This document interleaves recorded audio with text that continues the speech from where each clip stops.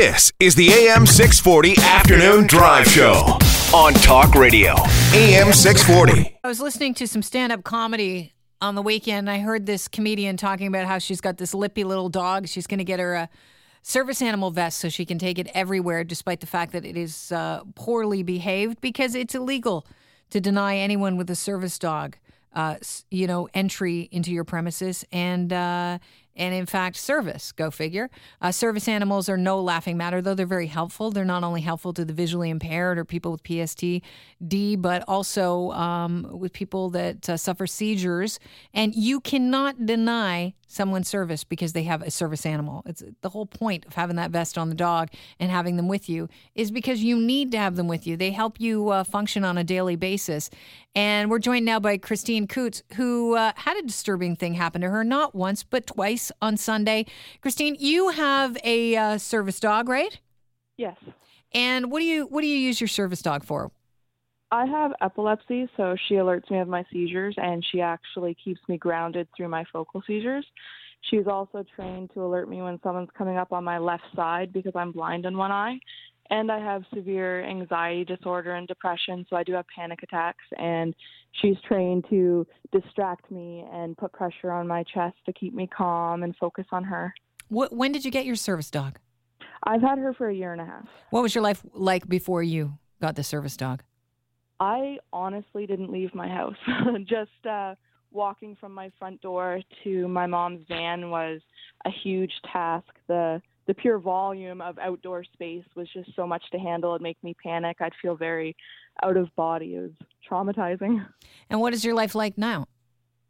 Now I can leave my house. I still have my bad days, but on my bad days, Autumn pushes me to get out there because she even has to go to the bathroom to pee. So it's a constant battle, but Autumn definitely gets me out of the house, and I can go to all my doctor's appointments, and I've actually been able to go shopping now with Autumn. And that's a big deal. Autumn, by the way, is the name of your Australian Shepherd, who is your service animal. They used to be called guide dogs, but, these animals are super important. And, it's illegal to turn someone away from a business if you have a service animal. So, I was shocked when I read your story today. Tell us what happened on Sunday to you over the weekend. I was having severe back pain, and whenever I took a deep breath in, it really hurt. So, of course, with my anxiety, I thought for sure I was dying. So I finally found a walking clinic that was open. So I went in, I registered with my service dog, and everything was fine. Then they called me into the back examination room, and the nurse came in with me and changed the paper on the bed, which was right next to where me and Autumn were sitting. Mm-hmm. And then I was sitting there listening to the nurse and the doctor discuss my service dog.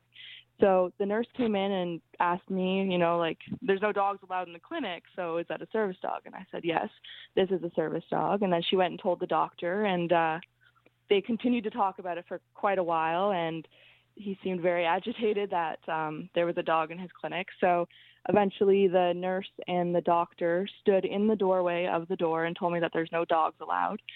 So I told him it's a service dog, and by law, I don't have to tell him what my disabilities are, but I willingly gave it to him, and I told him I have epilepsy, blind in one eye, and I have anxiety. He told me that the dog would have to leave, and I said I can't be parted from her. She's not to be separated from her handler. And he said, well, she has to wait in the hall. And I said, for numbers of reasons, I don't want her in the hall, one being I don't feel comfortable with it. She's here for my health. And two, she could be stolen. So we ended up arguing. Not great for your anxiety level, I imagine. I was panicking, which makes the whole event even worse because I started to feel very alone, and I was in a place where I was supposed to be getting help, and I trusted doctors, and then suddenly I'm being pushed away. And so after arguing with him, and he got really mad at me and started saying that he has a disability, then that's him being afraid of dogs. Yeah, and I thought, I get that there's a fear of dogs, but that's not really like a disability. So it made me feel really insulted. Yeah. Like he was this is a physician saying this. Yes. How big is this dog? She's 30 pounds. So she's not a big dog. She's a mid-sized dog. And where was she? Was she lying on the ground beside you? She was actually in a downstay, so she was laying down at my feet, And I actually told her that she could sleep so he could see that she's totally fine. And she put her head down and closed her eyes. And he still said that he was petrified and he wasn't coming in the room as long as she was in there. And he said the nurse was too scared of the dog, too. However, the nurse had come in and changed the paper on the bed right beside us 10 minutes prior. So you're not buying what he's selling about the nurse? Not really. Wow. So what happened next? I ended up leaving. It was really hard for me because I wanted immediate help, and the hospital I probably should have went to, but I just figured, hospitals are a big anxiety place for me because it's really busy and you have to wait. And so I went to a different walk-in clinic where I walked in and I registered with my service dog, and I sat there waiting. Nothing was said. Everyone in the waiting room was talking about me, like, oh, we can't pet them. So they were all aware of what she was. Mm-hmm. Then I got called in to another waiting room, so I sat there. And then when the doctor called me in, I went to walk in, and he said, oh, no dogs. And I said, she's a service dog. Holy and he moly. said, I don't care, no dogs. So I then kind of just went quiet because I was in shock that this was happening again. Did you think, did somebody call around and tell them I was coming?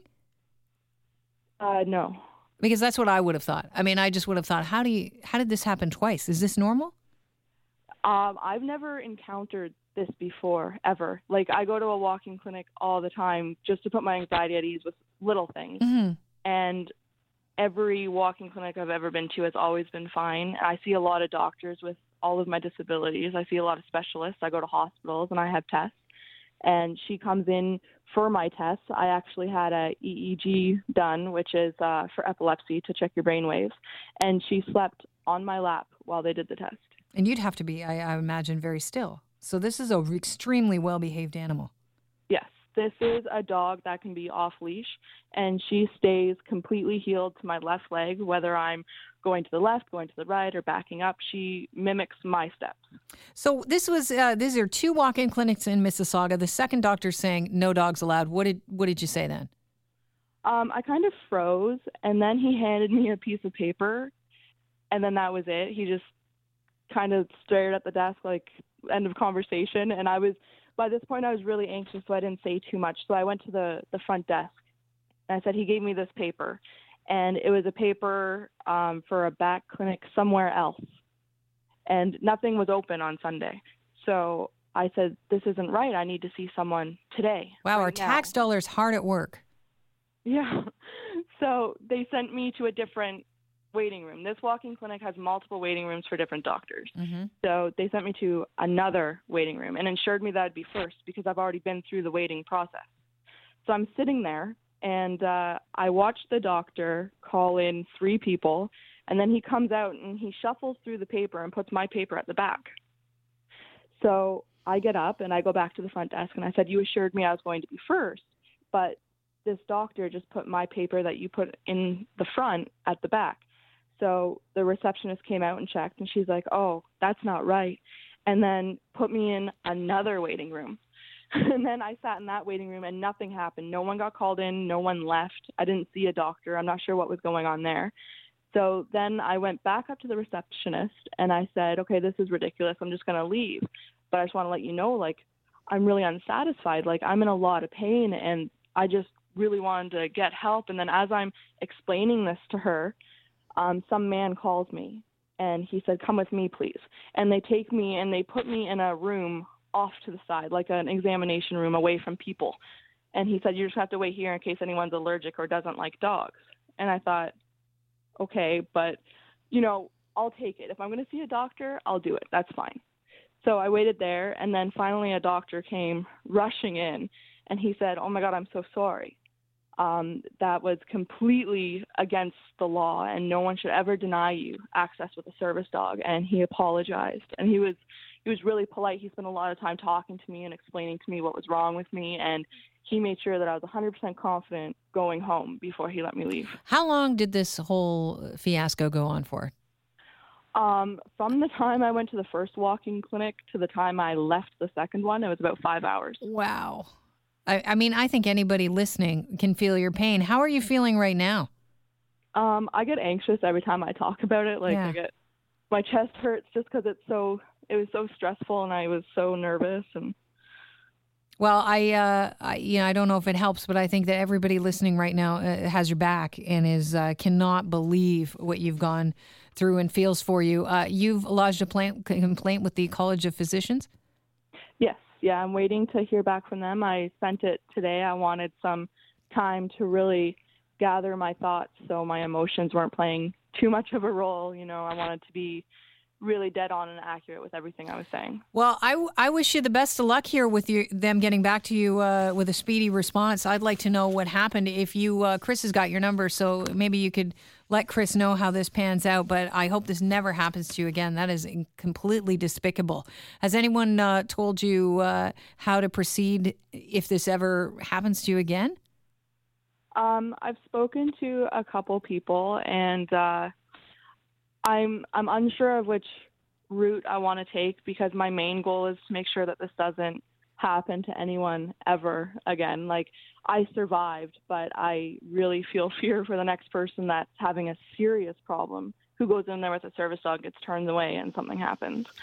So, you know, for me, it's not so much about winning, it's about making a change. Yeah. Christina, I really...